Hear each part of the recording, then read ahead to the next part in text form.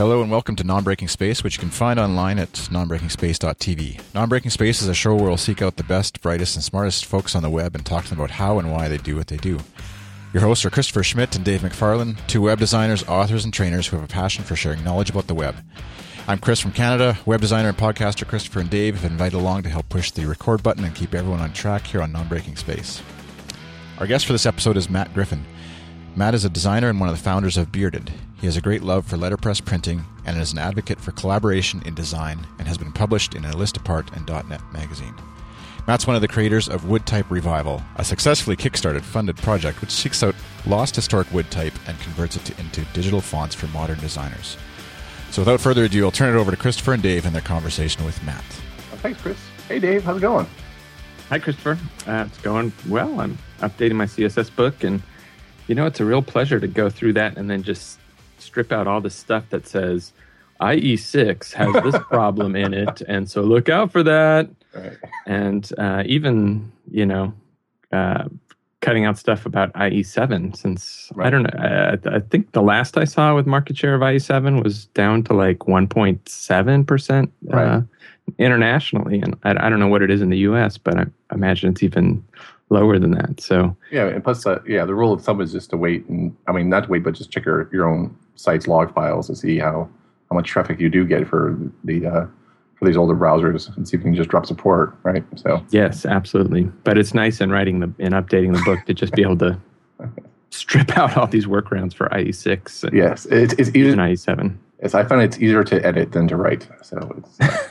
But yeah, and then also with the drop of IE, which is okay.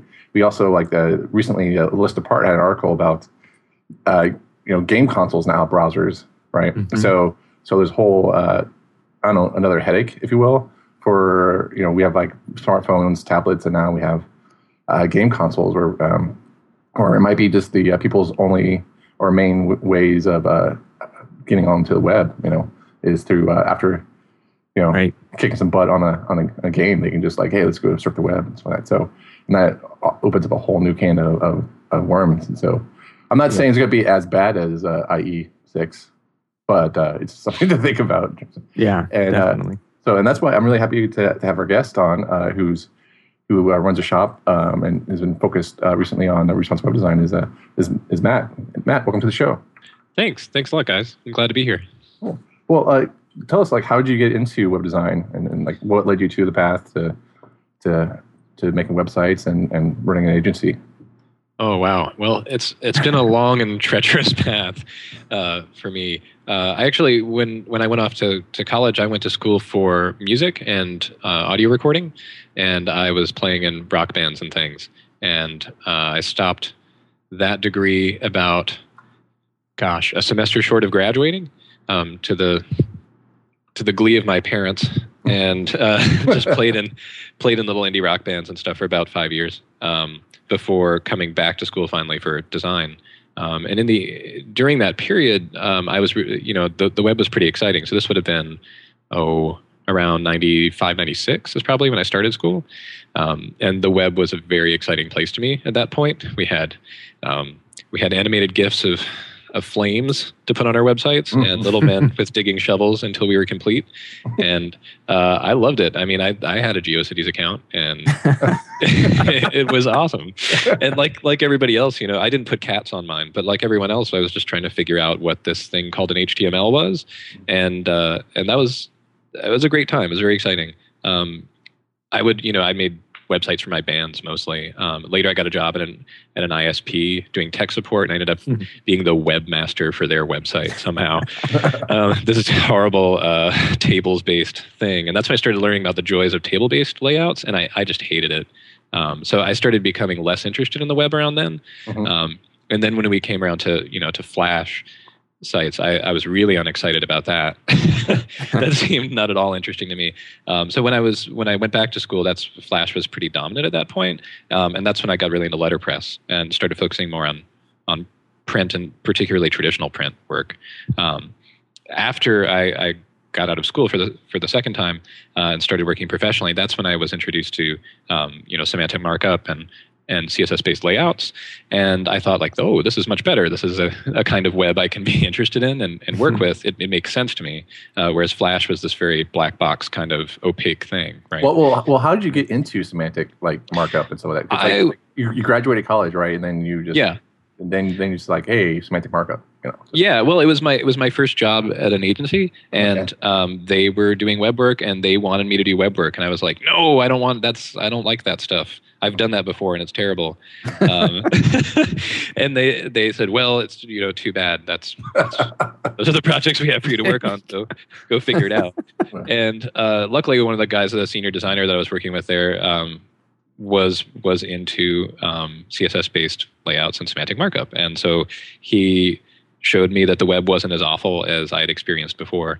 And then I started getting really into it.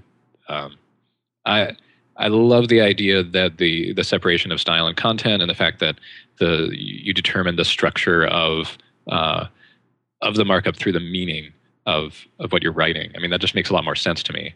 And the methods that CSS uses, people talk about liking graphic interfaces for design and how designers love that sort of thing. But like the Flash interface was always a beast to me. It just never made any sense, and I never felt comfortable with it. So I don't know. I was a lot happier working directly with CSS than with an interface or with Dreamweaver's WYSIWYG or anything like that. Right. And then of course when I guess.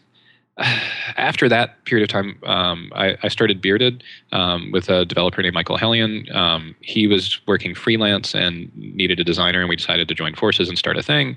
And at the same time, Carnegie Mellon University, which is here in Pittsburgh, offered me some teaching as an adjunct. So that gave me a little bit of dependable cash. So I decided, what the heck, let's give it a shot. Right.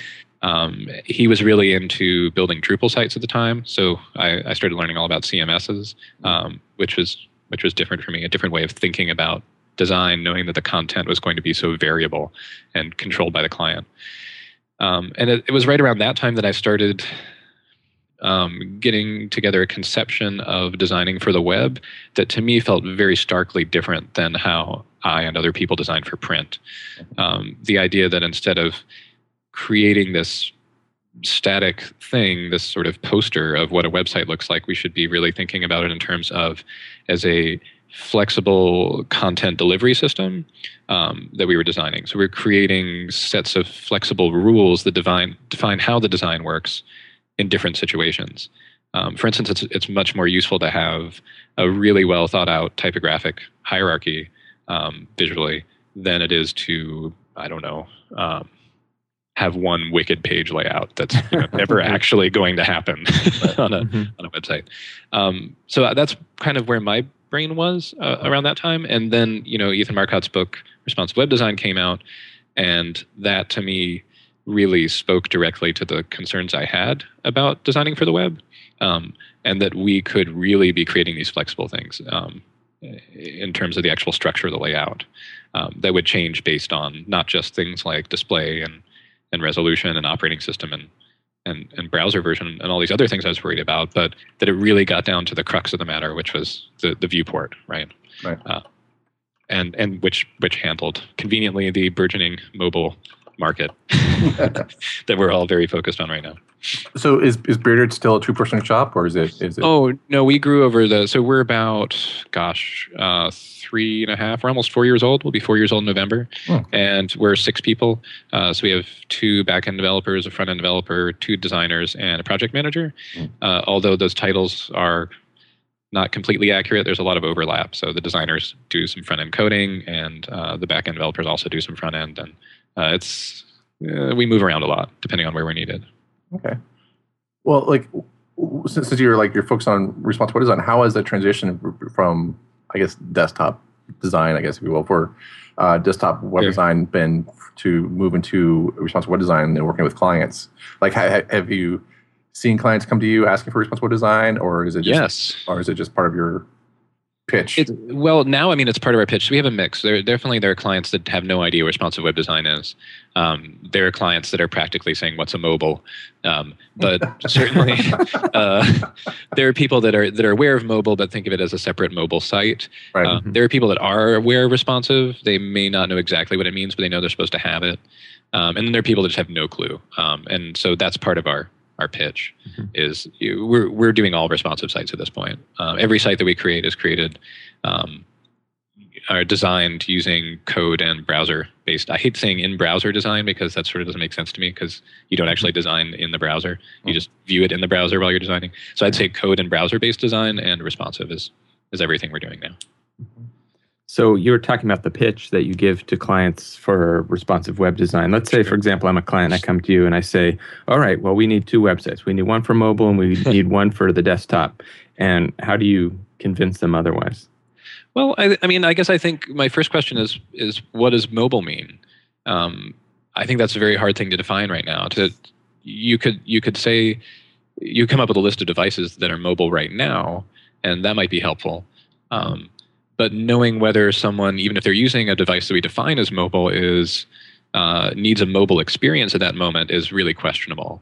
Particularly when you look at the statistics of people who are using mobile devices as their primary device for connecting to the internet. I mean, for instance, at home, I'm one of those people. I have a 2.5-year-old, which means I never get to go upstairs to my desktop computer. If it's the weekend and I need to look something up online, I'm pulling out my phone. And that means that I want access to everything that's on the regular site. And limiting users from getting to the content they need is just not a good experience. So I guess that's part of the pitch. Is content parity, right? You want to be serving the same content to everybody. But the other thing is we don't want to just be designing them sites for right now. We want to be designing for the future. The proliferation of mobile devices is going to accelerate. And not just mobile, but we're worried about mobile right now. But the question is, what are we going to be worried about 6 months from now or next year or 2 years from now? And if we're designing a system for their content that's going to adapt to whatever format it's given, even if that's something we don't know about in the future, that's going to be a much better strategy than saying it needs to look good on the iPhone 5, right? Yeah, and certainly there's a cost-benefit argument where you say, well, we can build one website that will work across these devices that we know about now and the ones that we don't know about later. Whereas if we go with individual websites, who knows when that will end? We might have to build another one for a different device, different screen resolution, et cetera, et cetera. So I think that's probably a pretty powerful argument to, cost-conscious clients, which are pretty much all clients. And I mean, the devices, how can you possibly keep up? And the answer is you can't. There are new devices coming out constantly. I mean, look at the whole tablet wars thing that's in the news right now, right? I mean, we can't keep up with that. So let's not keep up with it. Let's design something that takes care of all of it. And I mean, the other question is the whole linking thing, right? Like, what if I'm on your mobile site and tweet about it from my phone? And then someone opens my mobile link on their desktop browser and gets a horrible experience. Why? Right. Why would we're trying to predict something that we actually can't predict, which is who's mobile. So I've been making a joke a lot lately when people talk to me about mobile experience or I'm just trolling people on Twitter about mobile experience or something. My response is often, what's a mobile? Which I made as a joke earlier about clients, but I ask that question quite seriously a lot, is what's a mobile? I don't know. Right. So you've written a little bit about and given some thought to game consoles and handheld game consoles and how that affects how we're designing, especially with responsive web design. Maybe you could talk a little bit about, first off, what game consoles are there because that's not really on my radar. I don't have a game console that I, surf the web on. Maybe you could talk about what game consoles there are and then what the challenges are for designing to those. Sure. And just to be clear too, I didn't write specifically about game consoles, but Anna Debenham did, and she wrote a terrific article on List Apart recently where she goes into great depth, and I have immense respect for her, if for nothing else than browsing on a Wii for more than about 30 seconds. Because I have a Wii, and I got the web browser thing, and I went and used it and was like, wow, I'm on the web, sort of. And then it was like, this is horrible. I can't point at things I've never been able to point at things with a Wiimote. So I don't understand. But I read the article, but I was just like, Is it because I'm so used to surfing on a desktop browser, and this is part of my job, where I can't stand to be on a game console browser? But but it's a different experience for someone who isn't on it. Doesn't have a laptop, doesn't have a desktop. I think the demographics she was giving too is a lot of it's much younger users, like teenagers who spend a lot of time on their game console. So those movements are very natural for them. Right. I would be surprised if the statistics for Wii internet browsing were as strong as anything else, just because it's such a wretched user experience. Right. But maybe that's just me getting old. Like I can barely point at any of the main menu icons and click them to get my experience started on a Wii. And then as soon as I do, I'm using the arrows. Right. And God, if Nintendo would build in the arrows into the main whatever navigation system, the arrow pad instead of like pointing at things, I'd be so happy. I can't point at things to save my life. Right, and even with the Apple TV, which is supposed to be is great user experience. Like whenever I have to type in a password for the Wi-Fi or whatever like that, I just groan. It's just typing's the worst. Yeah. Well, I pull out the iPad and then you can link your iPad to it. So nice. I type it out on the iPad to do that. Yes. So I need a keyboard on the Wii. Apparently, that's like when I have to set up my Wi-Fi on that thing. Oh God. Yeah. Typing in a password, so anyway, one of the things that she mentioned that I thought was really interesting were these portable devices.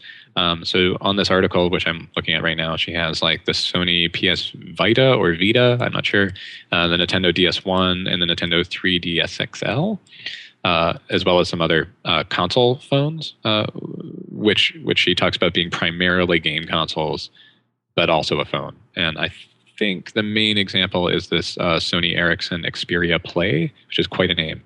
But the thing that a lot of these things have in common is they tend to have really wide but short screens, which is similar to a comment that Andy Clark made recently on Twitter about the iPhone 5, that you've got, he referred to it as, he said something like, it's going to be a really difficult browsing experience in portrait mode on an iPhone 5 because the screen's even shorter. And when he said that, I thought that was an interesting way to phrase it, because it's not any short. I mean, I'm sure Andy knows it's not shorter. It's the same height as the other one, but it's longer. And I think from a responsive designer perspective, the way we've all started thinking about designing for responsive, we're very, very width focused. And so we've made this assumption that wider means taller. And in these cases, like an iPhone 5 or these portable game consoles, that's not true. They're actually pretty panoramic. Mm-hmm. So they're getting a wider layout because of our width-based media queries, and they're scaling up the height in a lot of cases. They're assuming that the height is increasing and designing accordingly. So that's just like it's a weird, potentially false assumption we've been making. Sure. Wider means taller, right? So what I was trying to do with addressing that, and they're just some sort of initial thoughts, was using height-based media queries to deal with that a little bit.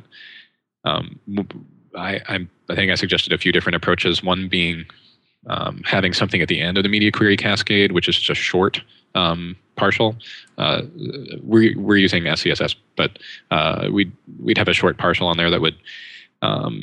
It's like a final chance to override some of the height-based stuff, right? Mm-hmm. So it's a little heavy-handed, and you wouldn't want to get too detailed with it, but it lets you. For instance, I was overriding a few things where I was scaling up typography or adding margins to the outside of the website to try and deal with that claustrophobic effect and overly long line length that you get often on wide screens.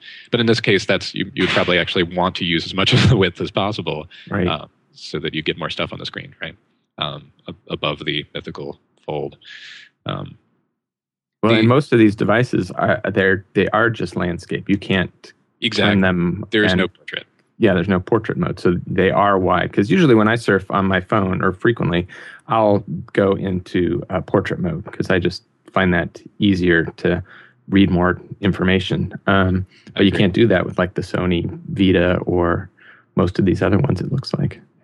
It looks like a Nintendo, except DS is Excel's stuck on.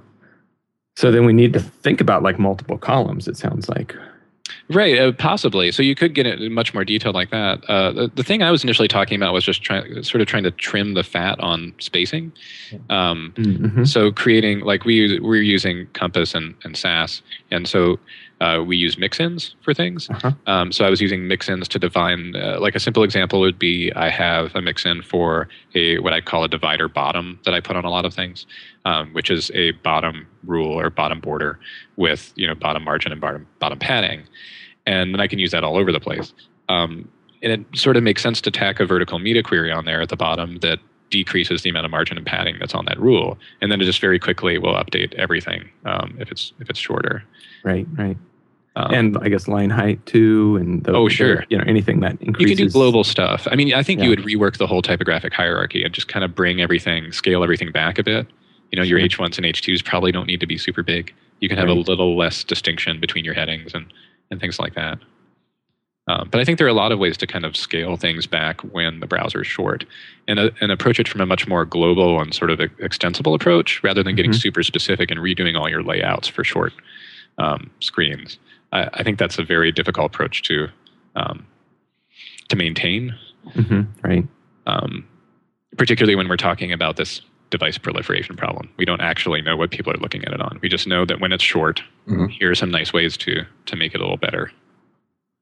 Well, design for all these multiple devices and platforms, and it sort of reminds me of for desktop web design for the last 20 years, we've been saying we design websites for any browser, for any operating system, whatever. But it's been kind of like a white lie we tell ourselves, because we've always had to rely on 960 pixels, and 72 PPI, and now those two things are just gone, right? They're just so now we truly need to be agnostic, and that's kind of where I guess responsible design is kind of our wake up call, if you will, for that. And the flip side is we kind of got the tools, the fluid media, fluid grid, all this other images and topography, and also so we're working on hammering those out. But the other side is not just working on building those, but also the kind of the client relationship of the process, workflow with that too. So it's pretty easy for a one person shop to be agile, right? And just okay, this is what we're doing. We're all so, this is what I'm doing. Yeah, this is what I'm doing. I'll send out the memo, and everyone sign on board. Once we get to it's harder. Right. So, but yeah. So I was just wondering, how is your process in? We talked a little bit about the clients and seeing if they're on board, or they have kind of educational ramp to get them on board for the kind of a responsive web design approach. But once you have a client, how do you do a sign off when there's multiple site designs that you have to deal with? Sure. And also, I guess also that kind of goes to the cost of is the in the process of designing for that, because usually clients really. My limited experience has been they want to see something visual right away, and so it's and we talked a little bit about coding in the browser. So I mean, there's a whole bunch of questions in that. Oh, sure. Yeah. And this is something that I'm working on an article right now for that should be out in a list apart. I think the beginning of October, maybe the second week in October. But there's plenty to talk about right here too. So I guess there are a couple of things. One thing that occurred to me before the client stuff is.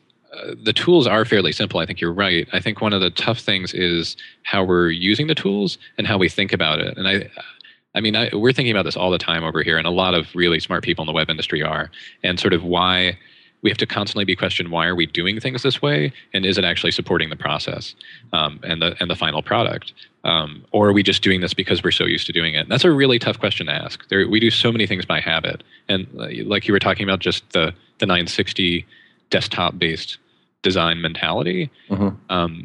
You're absolutely right about the lie with that we were really designing for Macs on our lovely screens on a desktop, and then testing to make sure everything else wasn't too broken. Right. And doing that in this current environment, it's quickly become clear to everyone that we can't just keep doing that. So our process right now is that we are designing using code in the browser. And the way we start with that, before we actually code or design anything, we make sure we have a really good sense of what the content of the website is going to be and what the priorities are. So we write a specification document with the client that talks about design and branding concerns, what's the tone of the project, and who's the audience, and all that sort of branding related stuff. we try to define what is the site going to do, so what's the feature list. But we also talk about the information hierarchy of the website. What are the things the site really needs to communicate, and what's the order of importance of those things? And what that usually boils down to is sort of a general site list of what's the order of importance of content that also applies to the homepage. What are we going to be featuring on the homepage? Once we have that, we're actually in a pretty good place to start doing wireframes. And we just decided that the most obvious way to do responsive wireframing is with HTML and CSS. You create structured semantic HTML of the content in a way that supports the order of importance that you've already defined in the spec doc, and then you can start working with styling layouts. And we take a mobile first approach. So we have a very narrow column of information or width to work with to organize our information, which forces you to make a lot of hard choices up front that you can't just shove everything above the fold in a slider as much as you might want to. You have to actually decide what's most important and probably put that on top and have that sort of list of stuff. And then you start expanding the browser, and every time it starts to break and look horrible, then we put in a breakpoint and start working on a new layout for that width. Once we have that all together, then we have a very good basis for the visual design to begin, because we've already got our layouts in a format that we can actually work with for our design, right? So but one of the things we're trying to do is get away from throwaway products, where we spend lots and lots of time rendering and developing these things that ultimately we just toss out and build something else. So the initial markup becomes the wireframes, and then we start layering design on top of that. Somewhere in there, we do a thing similar to Samantha Warren's style tiles, or the guys at Sparkbox have a similar thing. They do a responsive style thing that I forget the exact name for it right now. But they both use that as a client deliverable, where they basically want the client to sign off on look and feel before they get anywhere. We're not doing that. I don't know if that's a good or a bad thing. My feeling is that just like static mockups are too abstracted away from the final product for client approval, that I think that the style tile thing is also a little bit too abstracted from a real product. And I'm not sure that a lot of clients will be able to look at that thing and understand how that relates to the final site you're designing. They may sign off and say, I like this, but that may not actually help with your final approval any. I may change my mind on that later. I'm not sure. But once we do that mostly for ourselves internally, just to kind of work out what are some textures and colors and what's the typography we often play with in the wireframe. But we'll bring that in and just try to get all the basic visual elements together so we have sort of a palette. And it's really going to be an ugly thing. It's not something you'd ever show a client. It's just our little sketch pad. And then we start applying that stuff to the wireframes and building the site design. And we bounce back and forth a lot between that and Photoshop. Sometimes we'll take screenshots of where the code-based thing is at, the browser thing is at, and bring that into Photoshop and play with some things and export some stuff and throw it back in the browser. And right. It's a much more fluid process. Right. But basically the idea is that Photoshop isn't the rendering tool. It's more of a sketch pad where we're working with ideas. So the Photoshop document at the end of the process looks horrible. I mean, it's a terrible looking thing, and you would never show it to a client. But it's okay. We also didn't spend 30 hours adjusting, pixel perfect stuff in something that we'd ultimately throw away. So at the end of the process, then we've got this browser-based design, right? And it functions like a responsive design. It's in the browser. It's doing what the final site will do. And we just deploy that to a URL, like a project URL with v1 at the end of it. And we send that to the client and say, go look at this in your browser. And we usually tell them, we haven't done any browser testing yet, so stick to WebKit, either Chrome or Safari. You can look at it on your devices. We've looked at it on iPhones. Here are some problems we've noted that we'd have to fix. And then they just start playing with it. And no one's ever signed off on V1 before. But I mean, if they did, we would just send them an approval form that had the URL listed instead of the file name, like we would have with a mockup. And they talk to us about it, and we do revisions, and then we post V2. But we leave V1 up. So just like with mockups, you can always go back to the old version and compare it to the new one, both on our side and theirs. And everyone seems to be very happy with that. We're on this is ours. We are about to launch our first site that we did that way, and we're hopefully going to get sign off very shortly in the next few days on the second site that we're doing like that. And And it's been great. All of our clients just loved it. They find it very natural to interact in the browser like a real site. Right. They don't get that weird halfway thing where we took a mock-up and stuck it in a browser and, put auto margins on the side and maybe made a couple of things clickable. And those things just confuse the hell out of people because it's kind of a website and it's kind of not. But basically, we stopped making pictures of websites and started making websites is how I feel about it. Right. So do you set expectations on that V1 where you're sort of telling them that the finished visual is not there, that we're talking about content, structure, organization? Well, actually, by the V1, it looks like the website. It does. That's a full design. Yeah. So the first thing they see is a full design, which I understand is a bit scary for some folks. But my feeling about it is we've talked so much about what the content importance is and what the design should communicate verbally that everybody has a pretty good sense of what's going to happen. And what I often tell clients is, when we get through this process and you see that first design, you're not going to know what it looks like, but you shouldn't be surprised because you know what it's trying to achieve. And it should be in the ballpark. And then we just refine from there. I feel like the first thing we show them is never going to be the last version. Sure. Because there are going to be some interpretation problems where we didn't quite get something or we had a different understanding of things. And so then they help us as a partner in the design, as someone who understands their business and their organization. They're going to help us refine it to something that we ultimately get signed off on. Is there any kind of earlier sign-off in regards to content, structure? Yeah. The spec doc gets signed off on. And that deals with information architecture, and of course there's a sitemap thrown in there. They're usually pretty lengthy things. Yeah. Small sites usually are 10 or 15 pages or something like that, but some of the bigger sites get quite long. I think I did a 50-page spec doc once, but that was a hell of a website. And what's interesting is the first responsive site we did was our own site because you should always be your own guinea pig. But the second responsive site we did was for the Pittsburgh Children's Museum. And that one we were still doing mock-ups.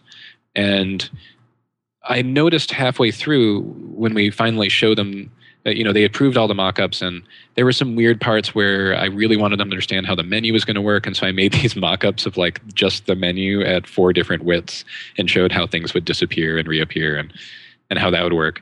And they sort of got it. And they signed off on it eventually. And then when we first showed them, though, the staging site that was the styled, 80% styled version of the site, it was like this veil was lifted. And our contacts there went, that's what you were talking about this whole time. This is great. And they just loved it. And I thought, like, that's a problem. If we're this far down the pike and they've supposedly approved all this stuff, but didn't actually know what we were talking about until right now, then that's, right. It's good they like it, but that's really messed up. Right. So I feel like, I don't know how much use is a sign-off, an earlier sign-off on a thing that they don't actually know what it is. Right, yeah. Yeah, it's tough because I feel like our design process has been kind of rooted in print design. Yes. And that has its problems because I guess, because the clients would expect a website design that looks great right away. And so here we have like, this mood board or, color palettes and stuff like that. So it's kind of like, or just a mock-up within a browser with auto margins, like you said before. So I feel like I really like the whole like code in a browser kind of approach to it. So it's really kind of really just short circuits the whole process. So. I just feel like the closer we can get to the medium that is our process, the better. Right. And there are new challenges with it for sure. But it helps. I think it really helps for designers to know. I was vague on this point before in a blog post, but I think at this point I feel like it's really important for designers who are designing for the web to have at least a rudimentary understanding of code. Right. And by code I mean the easy code, HTML and CSS, sure. Not the hard stuff. I don't know very much of the hard stuff. Right. That's what people with computer science degrees are for. But like I design for the web. Why do I need to know HTML and CSS? Because you're designing for the web. That's the thing. How do you know how to design it if you don't know what it is? Right. I guess I feel like if you asked any print designer, do you need to understand the printing process to be able to design for print? Any good one, I would hope, would answer yes. There are so many ways that you can design a print piece that is unprintable, or will cost you twice as much money, or will just drive everybody crazy. Like, I mean, for instance, you can't take the same spot color on a 2-color piece and layer it over top of itself 3 times and set them to multiply at 100%. And Right. and that's going to be fine, because that's 300% of ink. There is no 300% of ink unless you're going to do 3 hits of that spot color, and then you just really increase the price of your piece. So if there are things like that in print design, why wouldn't designers think that there are things like that in web design, where if you don't know how the system works, Right. you're not going to design it correctly? And I think this is at the heart of the sort of the early 2000s schism between developers and designers, which, I mean, it really is still going on right now. Right. The throw it over the wall approach. I think someone called it in the first issue of the manual. I forget whose article that was, but I love that concept where it's just this blind handoff. And you have designers, they hand off their designs to developers, and developers are saying, I can't build this, or what's this feature? You added this feature. Why did you put that button there? The classic thing from one of the VGet Labs blog posts, it was something like how not to piss off your developer. It was like the add to calendar button in the mockup. And then the developer gets it and they're like, what's the calendar? Right. There's this huge feature they just invented, right? So you have developers getting upset, and then when the developers hand it back to the designers get upset, and they're like, why isn't that pixel right there? And it's just because there's I think a serious gap in knowledge and communication.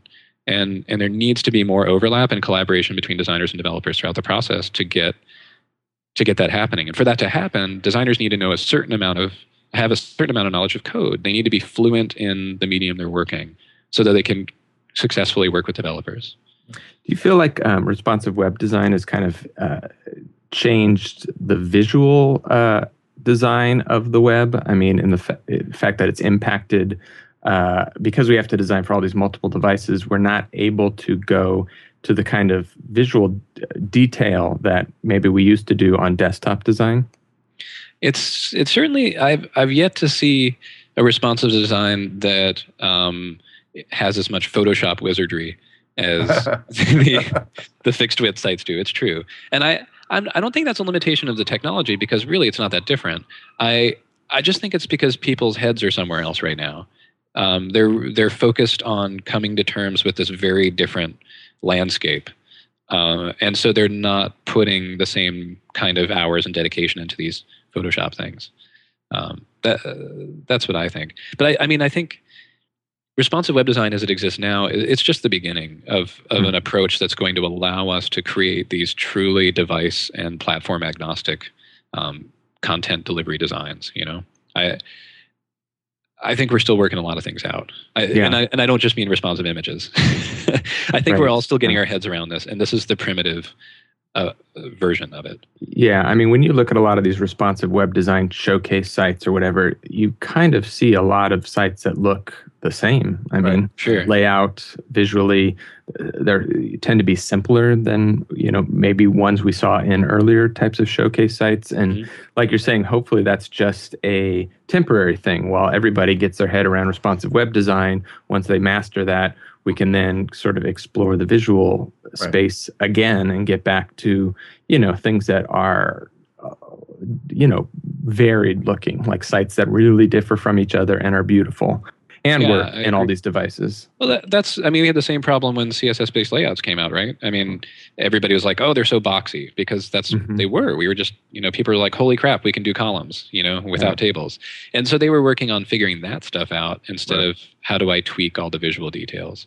And we're absolutely in the same place right now. Right. Yeah. Right now people are saying, like, my responsive website is successful because I figured out how to make the menu work. The main nav work on this crazy big site. And, seriously though, that was a thing with the Children's Museum site we did, where they had a pretty big top level nav, and it took a bit of brainstorming to come up with the solution that we implemented. And afterwards it was like, awesome, look at that main nav. It works. It works all over the place. Or like the calendar that we did on that, we've gotten a lot of praise for how we approach the calendar, where we've made it so that it's not table based, of course, and where on mobile devices or smaller width devices, it's an event list, and then it creates a calendar layout out of those semantic chunks, and a lot of people are really excited about that. But again, it's like, we made the calendar work. Yay. It's how many calendars have we made? Yeah. But those are the success stories right now. Once we nail all that stuff down and we're not worried about things like, like responsive images or how to deal with tables, right. A reasonable data table in a layout, then everyone will have the headspace and the time and the hours to actually start getting visually tweaky again. That's what I think. Yeah. I feel like it's like when Web 2.0 came out, it was like very stark. Yes. White space and like Helvetica or I don't know what. But I feel like it's Web 2.0 again, but with better typography. Right. Now we got Typekit, right? Yeah, we got Typekit now. So now we're like, oh, okay, let's just throw this down. Like, let's get some. But that's cool. I mean, I'm way into minimalism. I mean, my favorite designer is Joseph Mueller-Brockman, so I'm totally down with that stuff. But there's room for maximalism as well. Right. We'll get there. So speaking of beautiful design, maybe we could switch gears because we're coming up at the top of the hour in about 10 minutes. Why don't we talk about wood type revival? Why don't you explain what that is, how it came to be, and what you're doing with that? Sure.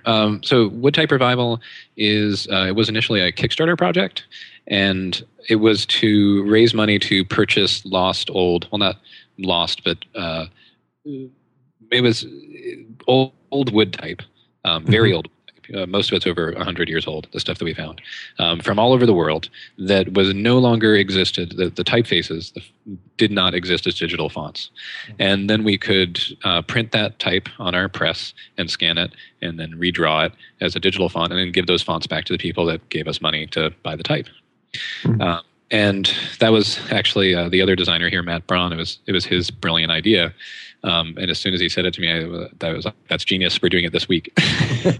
And by Friday, we had our project up and running. And we just put in a few extra hours that week. But it's been a lot of fun. We're both really into letterpress, and we love wood type. And it's having a reason to get away from our computers for a few hours a week and play around with letterpress is pretty awesome. So for people who are listening to the podcast, is woodtyperevival.com. And so why don't you talk a little bit about wood type? Because, I mean, I know that a lot of people who know about letterpress are familiar with, metal type. There's lots of that. And when was wood type, when did it exist? What's the time frame for that? Sure. Well, so the whole letterpress process in general had its heyday over the course of about 500 years. So from the time of Gutenberg up until the early 20th century, that was the primary form of making printed material. Now, the individual processes ranged quite a bit, as you can imagine, over 500 years of technological development, ranging from, Gutenberg and monks and stuff, like hand dinking with little pads and having these huge hand presses where they actually just pull a lever that squishes the paper into the type, up till the Vandercook we have in our office, which is from the mid 40s, and it's just a beautiful, marvelous piece of machinery. So can I just interrupt? This monks and stuff, was that one of your band names? No, monks and stuff was not one of it. It'd be a good one. No. Okay. Can you guys bleep stuff? I can. I did have a band name that had the word monks in it. Okay. Enough said. It's creative and strange, but it was hilarious. We only played like 3 shows, but it was pretty funny. It was a joke band. Cool. Anyway, so yeah, the Vandercook it really feels like when it's running and all the moving parts are going, it really feels like the culmination of 500 years of technological refinement. It's just a joy to watch and work with. As far as type, metal type is usually used for smaller stuff. The bigger it gets, the more expensive it is, particularly when, during wartime to produce big, heavy pieces of metal type. So you don't really see metal type above, I don't know, maybe like 48 point or something like that. I mean, you can get 72 point and 90 whatever point wood type, or metal type, but you just don't see it that much. Wood type is much, much cheaper to make larger because wood, at the time is more readily available and cheaper than metal. So they would initially hand carve wood type each letter, and then set it on a press and then ink it and then smush that into paper. And that's how you would make posters and things. And then eventually the technology developed where they were using, I think Hamilton wood type manufacturing in, where's that? Two Rivers, Wisconsin, I think. They refined the process quite a bit to the point where they were hand tracing scaled up models of the letters, and then that had an armature that reduced it down to a smaller carving tool that actually carved the wood type. So it was like you're tracing at a higher resolution, and then you get the smaller version that's where all of your mistakes are minimized because of scaling down. But that was used a lot in the last couple of centuries for broadsides and playbills and posters and things like that. There's a tradition in wood type because of that, because they were used so much in posters, of trying to outdo itself. They would make these wacky wood type typefaces, and then they would go up on posters all over cities, and then people would get tired of it, and it would blend into the city again, and then they'd have to make something even crazier the next time. So wood type gets very distinctive and eccentric in a lot of the designs, and we were trying to look for a balance when we were looking for type of what's the craziest, weirdest stuff we can find, and what is just the most representative, sort of usable stuff, because you obviously can't find a use for the really weird stuff that often. We have one font in the collection that was actually chromatic wood type, meaning that it was meant to be printed in multiple colors. Oh, cool. So the colors interact. They have, I think one of them only goes halfway down and has an outline, and then the other one's the fill or something like that. One of them had maybe a partial fill. That's what it was. But wow. You print the background in a lighter color, and then you go back and reset all the type in the other color's type and print the other color on top. And that gives you the decoration on top of the fill. And it's just fascinating stuff. That's cool. So it looks like there's 7 fonts now, and you're adding an 8th one, French Octagon, soon. Is that? It's actually already finished. We're just waiting on syncing everything up with Typekit for the release. Typekit's doing all the fonts for web use also. Yeah, so French Octagon's next, and we're actually almost finished with the 9th one, which isn't on the website yet, but it's called Cosmopolitan, and it's a really beautiful script font. But it's a wood type script, so it's kind of a chunky script with a lot of neat character to it. Cool. And so all of these are lowercase as well. All these are available on Typekit? Is that? That's right. Yeah, all of our fonts are available on Typekit. And then the 10th one, which will complete our Kickstarter obligation, is actually just borders and ornaments. There will be no letters. So maybe that one won't be on Typekit because it's a little weird. But we have a lot of neat ornamental borders and things. And a lot of these things are coming from Europe and the UK, and we have a few things from India. And on average, all of our type is at least 100 years old. Oh, nice. So it's some really fascinating looking stuff. So is there life beyond the Kickstarter obligation for wood type revival? Oh yeah, absolutely. We actually were very thrifty with our purchases, and we bought way more type than we needed for 10 fonts. Okay. So even with just that money, we've got a backlog of stuff we want to do. Yeah. And it does, we price them very cheaply because we just want them to be accessible, and because we're not doing full character sets, we don't make up characters. We only include what we can find in real wood type. So we price them they're all like $15 a piece, I think. Mm-hmm. So we make a little bit of revenue from it, and ultimately we can funnel that back into more wood type if we ever run out. So how was working with Kickstarter? Was that a good? It was a great experience. Yeah, it was. Those guys know what they're doing. It made me a little jealous using the admin side of Kickstarter, because it's the difference between, in my world of creating client-based websites, you're creating one project over the course of a few months or maybe a year, and then launching it, and then you're pretty much done with it. It's built on a CMS and they take care of it. Whereas something like Kickstarter, the people working on that are developing the same product year after year and really getting to refine it. And it really shows. I think they have really good people there. It was a joy to work with the admin side. And we actually started using their WYSIWYG editor on the back end of our websites, which was it CK Editor? I think CK Editor is what it's called. Uh-huh. Cool. But yeah, I liked it a lot. It's a lot of work. I have to say, if you're thinking about doing a Kickstarter project, think really hard about it before you do it. Make sure it's something you really, really like and you want to spend time on. It was not an easy job. I had to pay attention to it and do stuff for it pretty much every day. Oh wow! Yeah, it seems like it. I've done a few Kickstarter projects that I've supported, given money to, but to keep the momentum going, people are producing videos and updates, and especially for the people who are actually selling products. Whew, when they're done and they have to deliver those products, I'm sure. Yeah, it's real work. A lot of people didn't really estimate how much it was going to cost or how much work it was going to be to actually send stuff out to 1,000 people. There was this weird thing that kept coming up, or weird to me anyway, with people asking questions. It was just a minority of people, but a few people were asking, what if you have extra money left after you buy all the type? What are you going to do with that money? What if you go past your goal? Right. And I think initially I said, well, there are some other things we need to buy. We're going to get a Wacom tablet to make it easier to outline the fonts and everything. But we might get another press if we get the opportunity, something like that. But if there's any money left over, then we'll just use that to pay ourselves for our time for how long it's going to take to make these fonts. And a few people got really upset about that. That you would the gall that you would use that money to compensate yourselves for labor. But there's a reason we're not done yet with this project, and that's because it takes a hell of a lot of time. Sure. And so not only is there the time you spend on the promotion of the thing to make sure that you complete the project, but then you actually have to fulfill your obligation.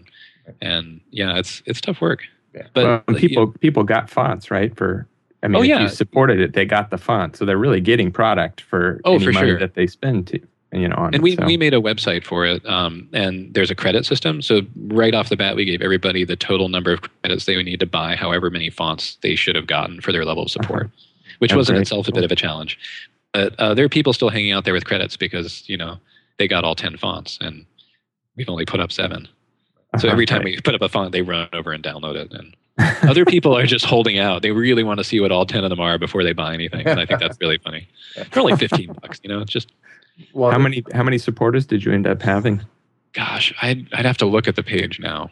A fair amount. I think we raised like 17 or 18,000, something like that. Well, if people are listening who don't want to don't want to spend $15 for a font, which is crazy because they all look great. I love the type choices that you have up right now. They're awesome. But you guys worked with United Pixel Workers, the people who do T-shirts for everything. And so if you buy a T-shirt, I think you get font for free, or is that no more? Then they're all time based. Their T-shirt stuff, or at least they were at the time. So anybody who bought that initial round, we gave them a free font just for kicks. Okay. But now you can still get. I think they still have a few sizes. They just told me they're doing a reprint actually because people keep buying them. Yeah. But we had 443 backers and raised $19,204. That was the final total. That's awesome. That's great. Yeah. And a bunch of that goes to Amazon and Kickstarter. Amazon does the payment processing. So I think we got actually 15,000 at the end of it, which was our goal. Right. Cool. What is Kickstarter's percentage? Do you know what they? It was evenly split roughly between. It varies, I think. No, Amazon's varies based on how many processing requests they have to do. So if everybody gave $1, then that's going to cost you a lot more than a lot. Yeah, you had 10 people that gave $1,000 or whatever. But I think so I don't know. You could maybe figure it out. But I think $4,000 and roughly split 2,000 for Kickstarter, 2,000 for Amazon, out of 19. Okay, sure, cool. That's great. Well, yeah. Well, I think it's a good time just to wrap it up. But one question we always ask our guests is were you guys, were you, or where's your shop, I guess, most passionate about in the web space? And you can't say responsive web design. Oh, man, that's tough. Okay. Golly. Certainly the stuff that I was talking about earlier, coming up, I think we're really focused right now on coming up with an effective working process for creating responsive sites, which seems to involve, obviously, a lot of code and browser-based design. But we're working every day on trying to figure out how to make that work better.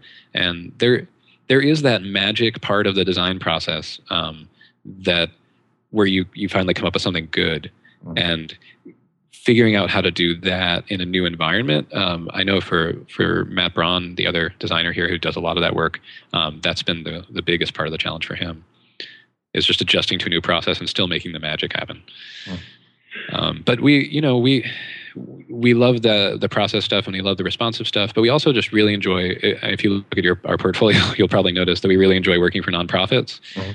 And one of the reasons we started Bearded for a few reasons.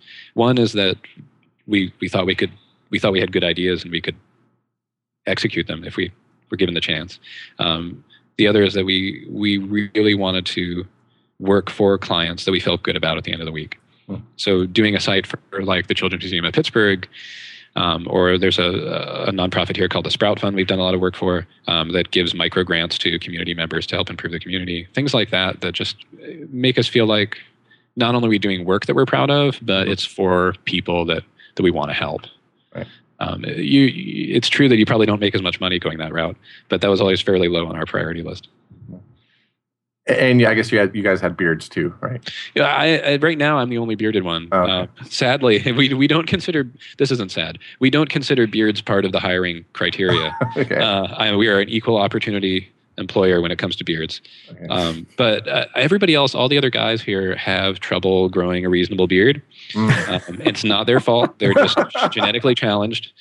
And then Lauren, our project manager, also, of course, would have a very difficult time. Okay. So mostly it's just me with the beard. Although there is a great esoteric letterpress explanation for bearded. Do you guys want to hear it? Yes. Okay. So when you look at type, you're familiar with the term typeface. Type in the world of metal and real physical type has a literal face to it, which is what the ink goes on and what ultimately hits the paper and prints the type on it. That's the typeface. But the rest of a block of type also has anatomy. So you've got the shoulder of the type, which is the sort of edge beneath the face of the type. This is hard to describe over audio. But you've got a shoulder that's beneath the face. That's the sort of top of the main block that then the letter is carved out of. I think that some people call the bottom the foot. But the important part is that between the face and the shoulder, there's that slope where the metal or the wood comes down from the typeface and goes almost straight down and then into the shoulder. That is called the beard. So the beard is I think of it as the part of the type that sort of lifts it up and supports the functioning printing face, the part that everyone sees. But it's necessary to print. Without the beard, you couldn't print type. But it's not jumping in the limelight particularly. And I like to think about that as the work we do, that people ultimately aren't going, hey, that's bearded. Hopefully they're just seeing good work for the people we're doing the work for, and then they enjoy the experience they have on their sites. So how can people follow you? What's your Twitter handle? My personal Twitter is Elephant Press, ELEFONT Press, all one word. And then Bearded is Bearded Studio, BERDED STUDIO, also all one word. And Wood Type Revival too, all one word. Cool. Well, thanks so much for being on the show. It was really great talking to you and getting into the stuff, especially the type stuff. It was fascinating. Oh, good. I'm glad you liked it. It was a pleasure talking to all of you as well. Cool. And special thanks to Chris from Canada for pushing the buttons behind the scenes. You can follow him on Twitter at iChris on your iDevice of choice. And thanks to you, listeners. It'd be great if you could just rate us up on iTunes. It does help us get the word out about the show in addition to mentioning it on Twitter and the Facebooks. Thanks, everyone.